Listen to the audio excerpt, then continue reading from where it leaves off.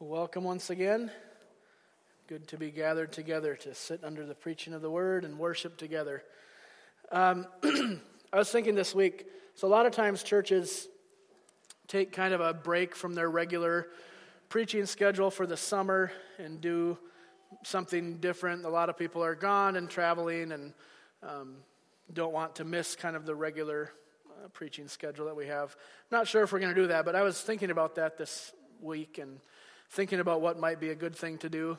And I've always wanted to preach through Psalm 119, which is the longest chapter in the Bible. It's 176 verses, and it's all about the Bible. So I thought, okay, we're Grace Bible Church. We should probably preach about the Bible at some point. I think that would be a good idea. So I was just reading through, just kind of see, could we do this in the summer? It's a long chapter of the book, and I came across this passage that really kind of convicted me, and I want you also to be convicted. So I'm going to share this with you. I was reading through 119, and this is verse 102. This is what it says. I do not turn aside from your rules, for you have taught me. How sweet are your words to my taste, sweeter than honey to my mouth. Through your precepts I get understanding, therefore I hate every false way. And I was thinking about my own heart and the way that I generally respond to things. And I'm not sure that I always let the Bible define what I should hate and what I shouldn't. It says, through your precepts, through your word, through the Bible, I get understanding. Therefore, I hate every false way. So the question I asked myself, which I would also ask you, do you let the Bible define what is good and what is not? Paul talks in Romans, abhor what is evil, cling to what is good. What is good and evil? I mean, in this day, there's people calling all kinds of things good that aren't and all kinds of things evil that aren't. So am I letting the Word of God dictate to my own life what I should be thinking, saying, responding to? It's just something that kind of pricked me in the right way this week, and I wanted to encourage you with that. Let's let the Bible dictate that kind of stuff. It's too easy to let your own emotions, let my own emotions, my own history, my own past say, well, I don't like that. Why? Is it really biblical that I have this against this certain thing or whatever, or is it just my own personality coming out? That was a good reminder. Through your precepts I get understanding, therefore I hate every false way. Let's let the Bible define what good and evil are for us. Amen? Amen. This morning, we get to start chapter 3 of Ephesians, and I'm excited for this, and I've been praying and thinking and writing, and I'm ready to go, and I hope you're ready to go with me. So as I was thinking back about, we started Ephesians in September, and we have talked a lot about Paul's theology.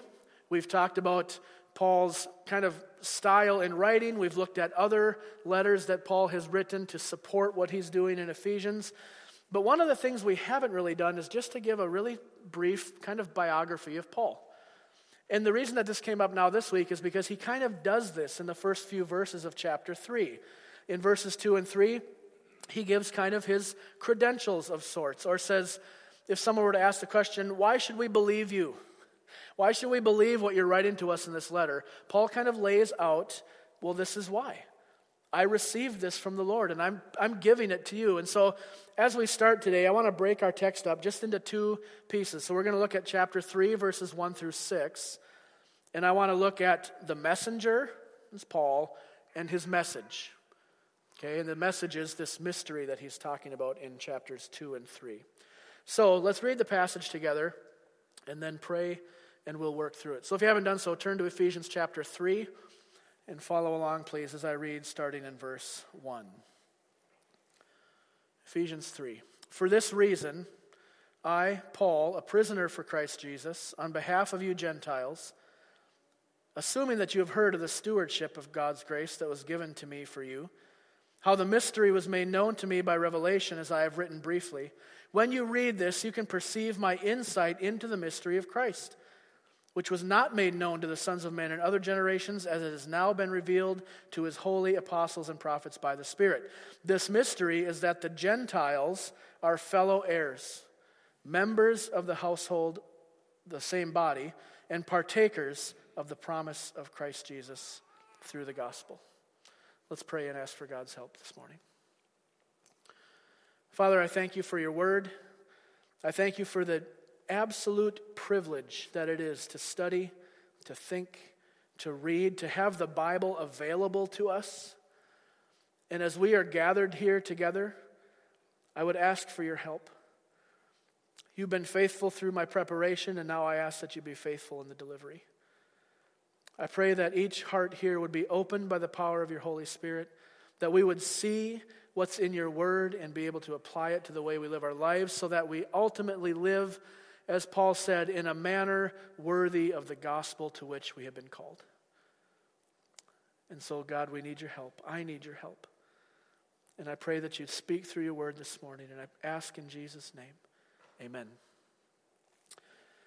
So as we start the chapter, I want to draw your attention to something that Paul's doing here in verses 2 to 13. He starts the chapter, and we think he's going to start praying, because this is the way he normally starts his prayers. In fact, he'll start when we get down to verse 14. He starts the same way. But he takes kind of a diversion, starting in verse 2, and gives, like I said, some of his credentials, some of the reason we should believe what he's writing to us. So he starts in verse 1. He detours verses 2 to 13, and then picks up this prayer again. So I just want you to be aware, even as we go through in maybe a smaller chunk or two, that this is kind of one thought for Paul. So he begins, he detours, he restarts, and then goes on with his prayer. So kind of an interesting way that Paul writes here. Everything from verse 2 to verse 13 is kind of a parenthesis. That doesn't mean it's less significant. It's just Paul kind of starts the thought and then goes 12 or 13 verses and picks it up again. And so just be aware of that as we're going through this. So number one, the first thing we'll look at is the messenger. Let's start in a general sense of who Paul was. Maybe I should have done this right off the bat, but I didn't, so we're doing it now. So Paul was born in Tarsus, given name of Saul, around 10 AD. And shortly after his birth, he was moved to Jerusalem, where he studied in the tradition of the Jewish people. He tells us this in Acts chapter 22, verse 3. Paul says, I am a Jew, born in Tarsus of Cilicia, but brought up in this city, he's in Jerusalem, educated at the feet of Gamaliel, according to the strict manner of the laws of our fathers. Okay, so Paul is educated, brought up in the tradition of the Jewish people, trained to become a Pharisee, which he does become a Pharisee. You can read about that in Philippians 3 or Galatians chapter 1. Paul then, as a Pharisee, tasks himself with persecuting the early church because of the message of salvation through Christ alone, not rules and regulations and tradition and standards. And in the middle of this persecution, he has a dramatic conversion to Christ on the road to Damascus. We read about this in the book of Acts. And through a series of events, the risen Christ calls Paul and commissions him to be the apostle to the Gentiles. Apostle means sent one or commissioned one. Paul was sent to be this apostle to the Gentiles. Acts 9, 22, 26, if you want to look into that a little bit more. So God has brought Paul up in this educational system, knowing the law, knowing the Old Testament very well, as all Pharisees did, and God uses that experience that he brought Paul through to be instrumental in the writing of a majority of the letters that we have in our New Testament. Paul wrote 13 of the letters in the New Testament, and many people, myself included, would consider the Apostle Paul to be the foremost authority on matters of Christian faith, doctrine, and practice. All of the theologians, all of the historians, all of the church fathers built their theology on what the Apostle Paul and the other writers of Scripture said. This is what we saw last week when the church, Paul says, is built on what? The foundation of the apostles and the prophets. This is kind of what God was doing in the life of Paul. Now, because of his conversion to Christianity away from Judaism, Paul is persecuted regularly because of his preaching of the gospel to the Gentiles. He is imprisoned and tortured, beaten, whipped, stoned, everything, because he is preaching the gospel. In fact, he wrote many of his letters from a prison cell or while he was under house arrest, being chained to another soldier. Paul would eventually be martyred for his faith, beheaded under Nero, who was intent on snuffing out Christianity. And praise God that he didn't succeed, but in God's providence, we're here and we're believing as a result of Paul's ministry in a lot of ways. That would have been sometime around 65 to 67 AD. Paul was around 60 years old, 58, 60 years old when he was martyred. So that's a look at Paul in general. Now let's come back to Ephesians 3 and look at some of these things that he includes. So let's just look at the first few verses. Ephesians 3, verse 1. For this reason, I, Paul, a prisoner of Christ Jesus, on behalf of you Gentiles, assuming you have heard of the stewardship of God's grace that was given to me for you, how the mystery was made known to me by revelation, as I have written briefly. There's a few key words and phrases that I think really help us and give insight into what he's talking about here. First, he is a prisoner on behalf of the Gentiles. What this means is that Paul had been, as I said, commissioned to be the apostle to the Gentiles. That was his primary ministry field. And as a result of preaching this gospel and going against the system that he had come out of, he was regularly imprisoned. And he wouldn't stop. That's why he kept going back to prison. He could have stopped preaching and he wouldn't have gone to jail.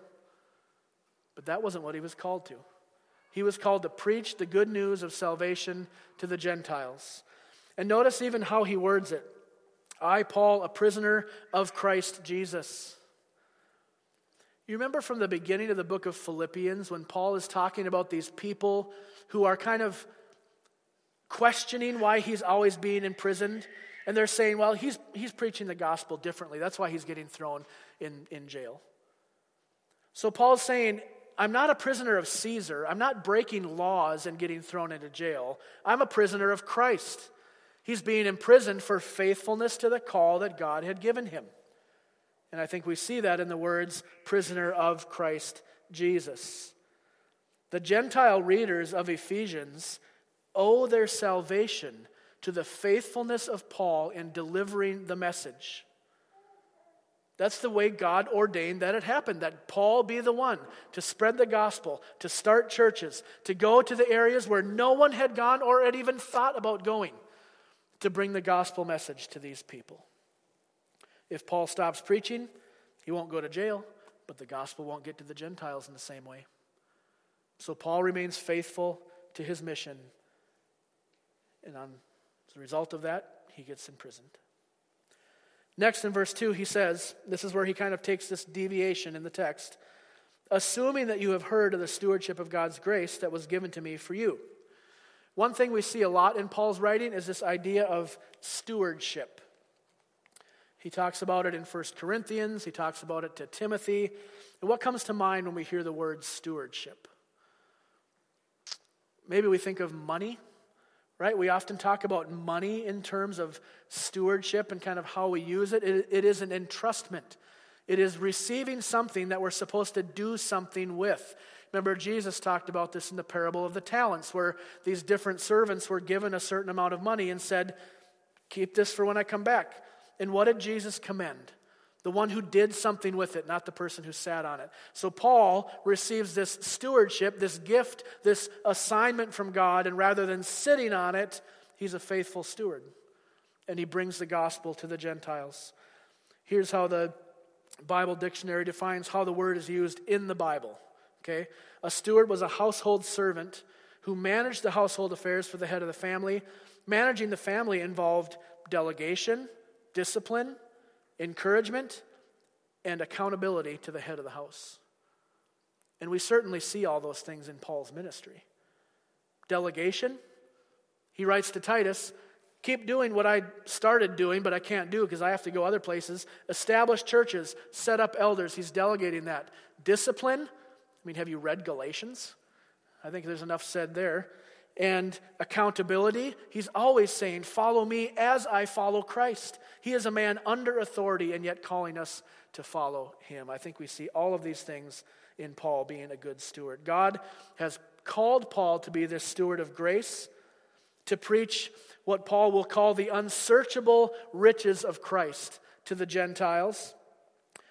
He assumes that the Ephesian believers have heard of this. He said, assuming you've heard of this. I think he can say that because when we read the book of Acts, we see that Paul spent 3 years in Ephesus. He knew most of these people. He ministered there. He established churches. He assumes they know this about him and about his character. He also says that he assumes they've heard how the mystery was given to Paul. We know he wasn't shy about sharing his faith and how he came to know what he knew. And he says, it came to me by revelation. So what he's saying is that this message of salvation, the message of reconciliation, which in our context is primarily what he's been talking about, came to him not by his own thought, not by his intellect, not by something he dreamed up, but by revelation of Jesus Christ himself. This was not an invention of Paul's. This idea that Gentiles and Jews could be brought together to make the one new man that he talked about in chapter 2. This is not a human invention. Paul alludes to this in Galatians 1. In verse 11, he says, for I would have you know, brothers, that the gospel that was preached by me is not man's gospel. He says in verse 12, for I did not receive it from any man, nor was I taught it, but I received it through a revelation of Jesus Christ. But when he who had set me apart before I was born, this is verse 15, and called me by his grace, was pleased to reveal his Son to me in order that I might preach the gospel among the Gentiles. God had set Paul apart before he was even born. That's what Galatians 1 says, to preach the gospel. And he received this message by the revelation of Jesus Christ. Christ spoke this to him. Isn't that amazing? And that's where his authority is coming from. He says he's written briefly about this. You see that in our text? The revelation, as I have written briefly. I think he's just referring back to what he's already said. He hinted at this in chapter 1. If you remember verses 7, 8, 9, 10, he talked about how this revelation comes, the redemption that's in Christ. But now he's going to more fully articulate what this revelation is. So that's Paul, okay? This is the messenger who God has appointed to preach this message to the Gentiles. And now let's look at the rest of the text and see more about the message. Number 2, the message of Paul. In verse 4, he says this, when you read this, you can perceive my insight into the mystery of Christ. What is this? When we read, what can we perceive? I think he's just referring to this letter, right? He's saying when you get this letter and read it, you can tell that I have been tasked by God in a unique way to understand and articulate the realities of salvation through Jesus Christ alone, and that it is available for not only the Jewish people, but for Gentiles as well. There's something else to keep in mind here that I thought was interesting. When Paul says, when you read this, it's not like everybody got a copy. Okay, in the first century, papyri was what they wrote on. It was very expensive.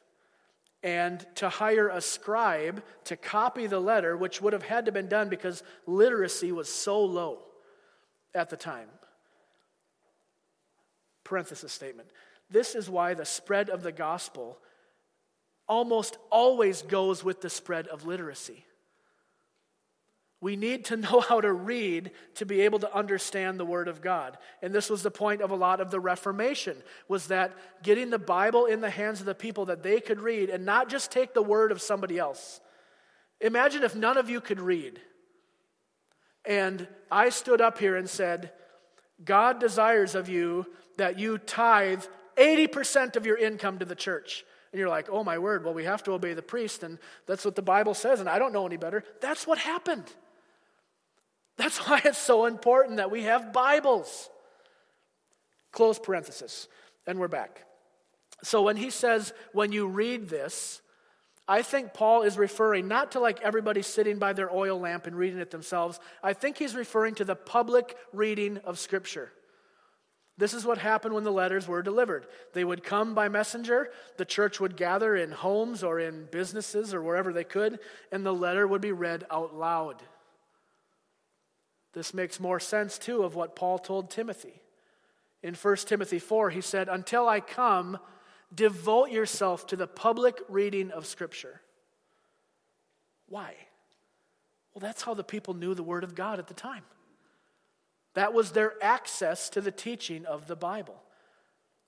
And I think it'd be really cool at some point, maybe when we have our own facility or we have more flexibility, I would love to have a regular time where we get together and just read the Bible out loud. Wouldn't that be cool? Not study, not dig around, just hear it. Just hear it read. I think that'd be really great. So if anyone wants to volunteer their home for that, see me afterwards. We'll set it up. So Paul is still not ready to tell us what this mystery is. He's a stinker sometimes because he's telling you, I'm going to tell you what this is, and then it's like 8 verses later and he finally gets to what he wants to say. So the next verse 5, the mystery was not made known to sons of men in other generations, as it has now been revealed to the apostles and prophets. Why didn't God make his plan known earlier? Did you ever wonder this? Why at the birth of Christ and the subsequent spread through the apostles and all this, why then? Why not earlier? Well, the short answer is because the time wasn't right. I get that from 2 different texts. Galatians 4. Paul says in verse 4, but when the fullness of time had come, God sent his Son, born of a woman, born under law, to redeem those who are under the law. The fullness of time, it was right. Or Romans 5:6, while we were still weak, at the right time, Christ died for the ungodly.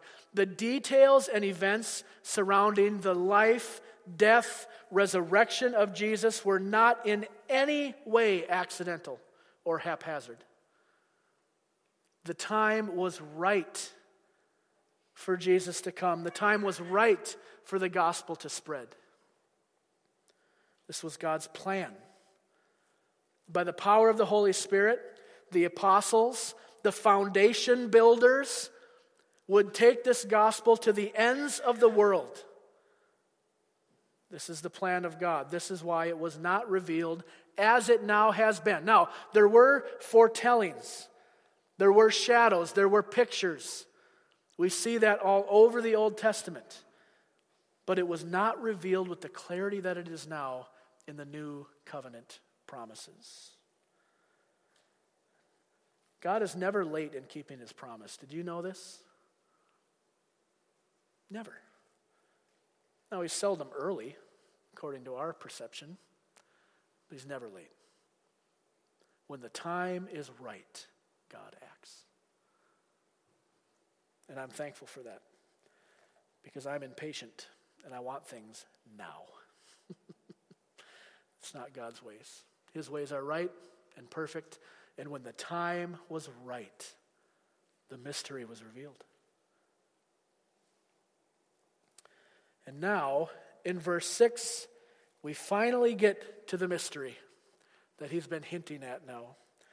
Verse 6, this mystery is that the Gentiles are fellow heirs, members of the same body, partakers of the promise in Christ Jesus through the gospel. Imagine being a Gentile in the first century. Imagine seeing and hearing things that are going on, but not being allowed even close enough to really understand. You were kept at arm's length, even if you wanted to pursue this, or if you had heard testimony of what Jesus had done, or what the apostles were doing. You couldn't get it. And here comes this guy named Paul, suddenly telling you that by faith in Jesus, not only do you have permission but you have access. We talked about that last week. Remember, we just ended chapter 2 with this message that the gospel takes two different peoples and makes them one. It's a message of reconciliation and a message of peace. A message that has effects.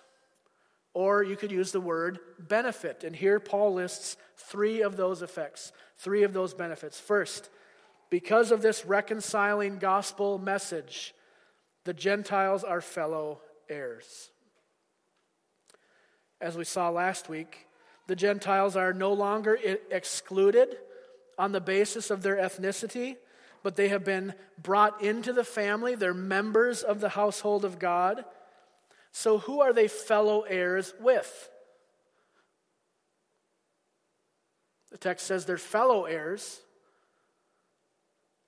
I think they are fellow heirs with everybody who has faith in Jesus. This is the point of Paul's message, that it isn't just for one people anymore. It's for those who have faith in Jesus. It doesn't matter if you were Jewish or Greek or Canadian even. Can you imagine? That is just the message of the gospel, that it does not matter. And when you are brought into the family, you are brought into the family with everybody else who shares the faith of Jesus, not just a select group of people. Everyone who has the faith of Jesus, we are now fellow heirs. Being an heir means that we rightfully will receive everything that our Heavenly Father has for us. Rightfully, we will receive everything that God has. Next, the Gentiles are members of the same body. Paul refers to the church as the body of Christ several times in this letter.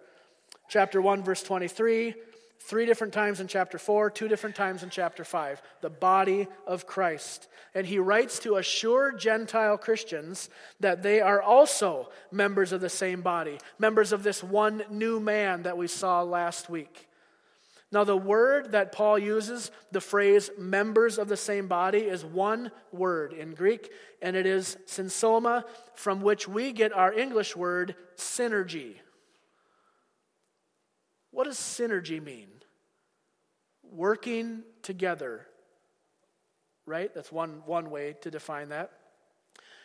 So the word that Paul uses that's translated members of the same body means that when multiple individuals or organizations or whatever come together and work towards a common goal, they can accomplish more than they could on their own.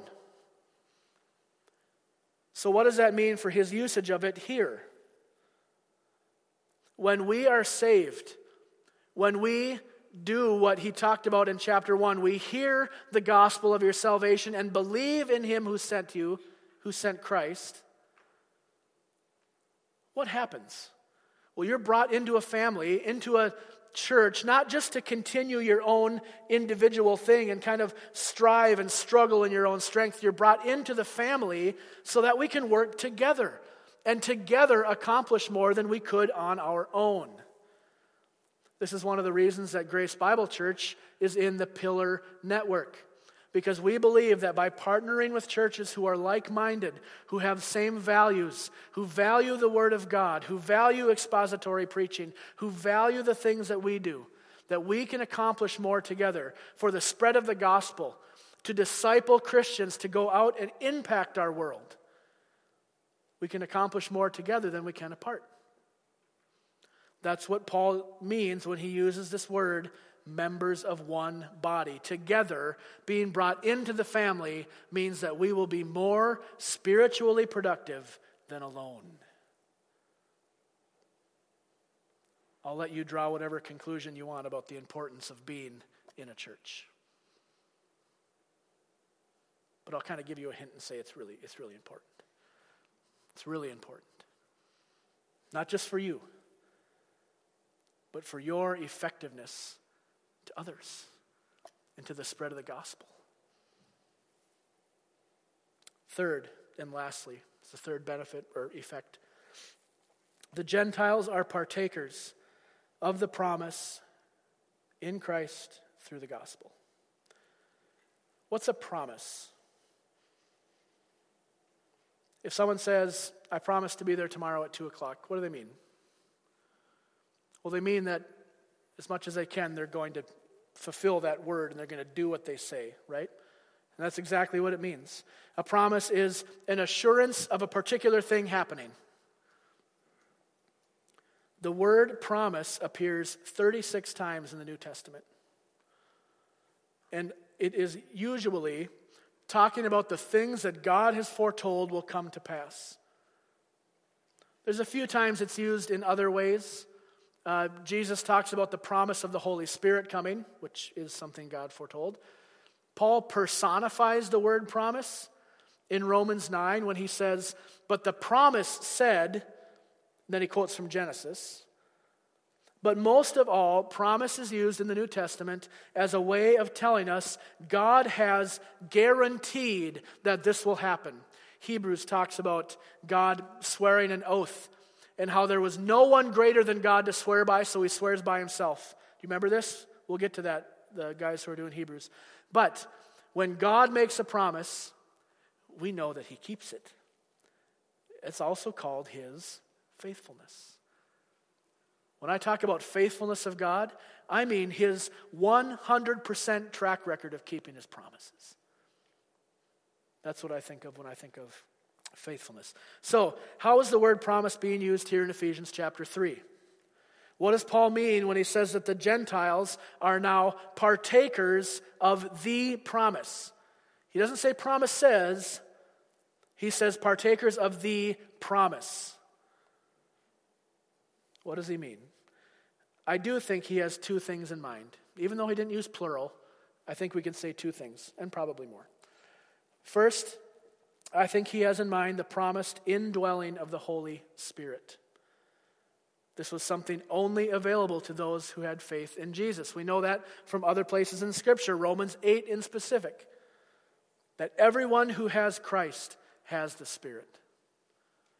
This was foretold in the Old Testament really clearly. And also, Paul talked about this earlier in Ephesians. You remember the end of chapter 1? He said, in him also, I referenced this before, when you heard the word of truth, the gospel of your salvation, and believed in him, were sealed with the promised Holy Spirit. God had promised that the Spirit would come and indwell the people of God. Not come and go, but be there. Oikos, dwelling, home, make his home among us. It's one of the things that Paul is talking about.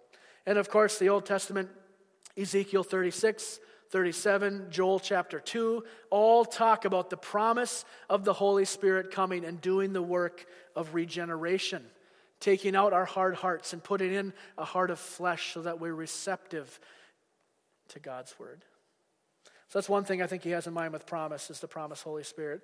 The other thing, when he says partakers in the promise, I think is everything God had promised in the Old Testament related to salvation.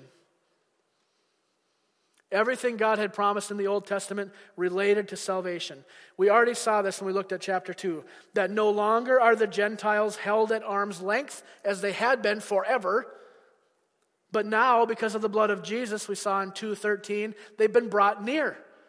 They can participate. They're not just observing from the outside. They are participating in the promises that God has made. But we still haven't really defined what that promise is exactly. We have some help. We kind of know what it is. Let me take you to one more place, and this was really helpful for me.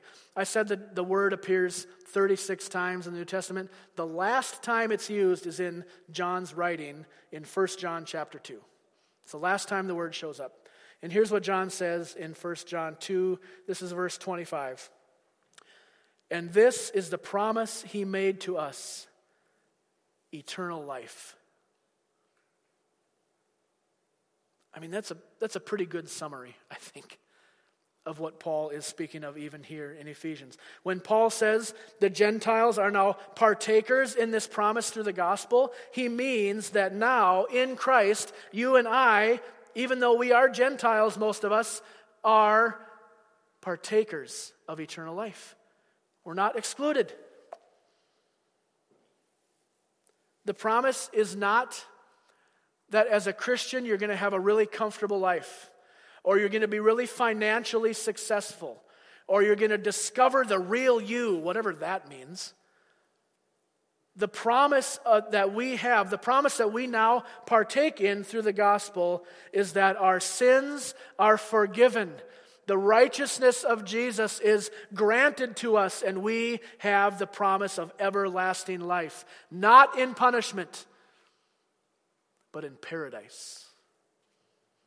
This is the promise he made to us, eternal life. Don't make the promise into something it was never intended to be. Don't look at this and say, oh, cool, now we're partakers of this promise. I think I know what that is. Don't twist that into something that is self-serving. It's true, we are recipients of God's grace and salvation, but salvation isn't ultimately about us.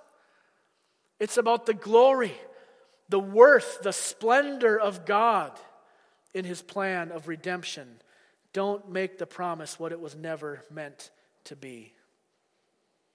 This is the promise that he made to us, eternal life.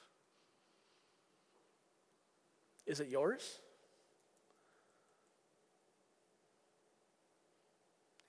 Have you partaken of this promise? Can you say with confidence right now, yes, the promise is mine, Christ is mine, and glory is mine? And if you can't say that, don't leave today until you talk to us.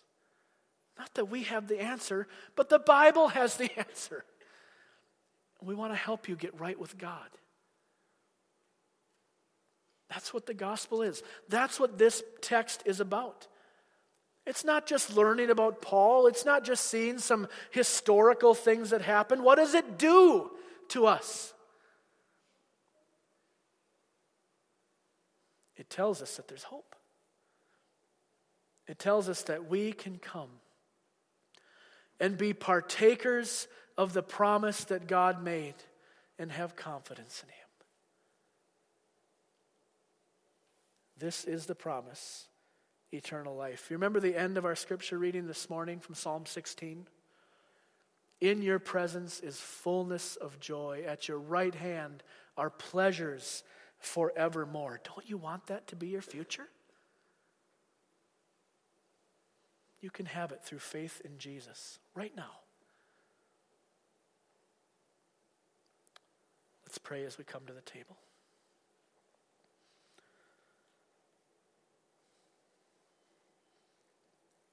Father, your promises are true. You have never, ever failed in keeping your word. And so when we come to a text like this, and we see that because of what Jesus did, we can be partakers in that promise, it should fill us with joy and hope.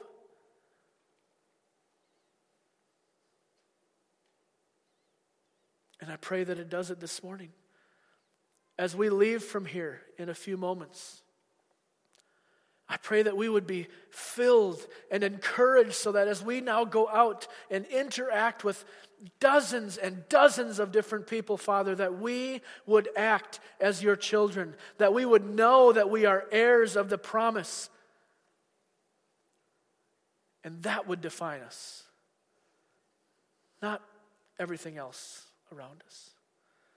Father, thank you for your grace, without which we would be hopelessly lost. But you looked upon us with kindness, and I'm so thankful. Lord, press your word now deep into my heart, into the heart of these brothers and sisters that are here. And would we be strengthened through the knowledge of your word? I pray in your name, amen.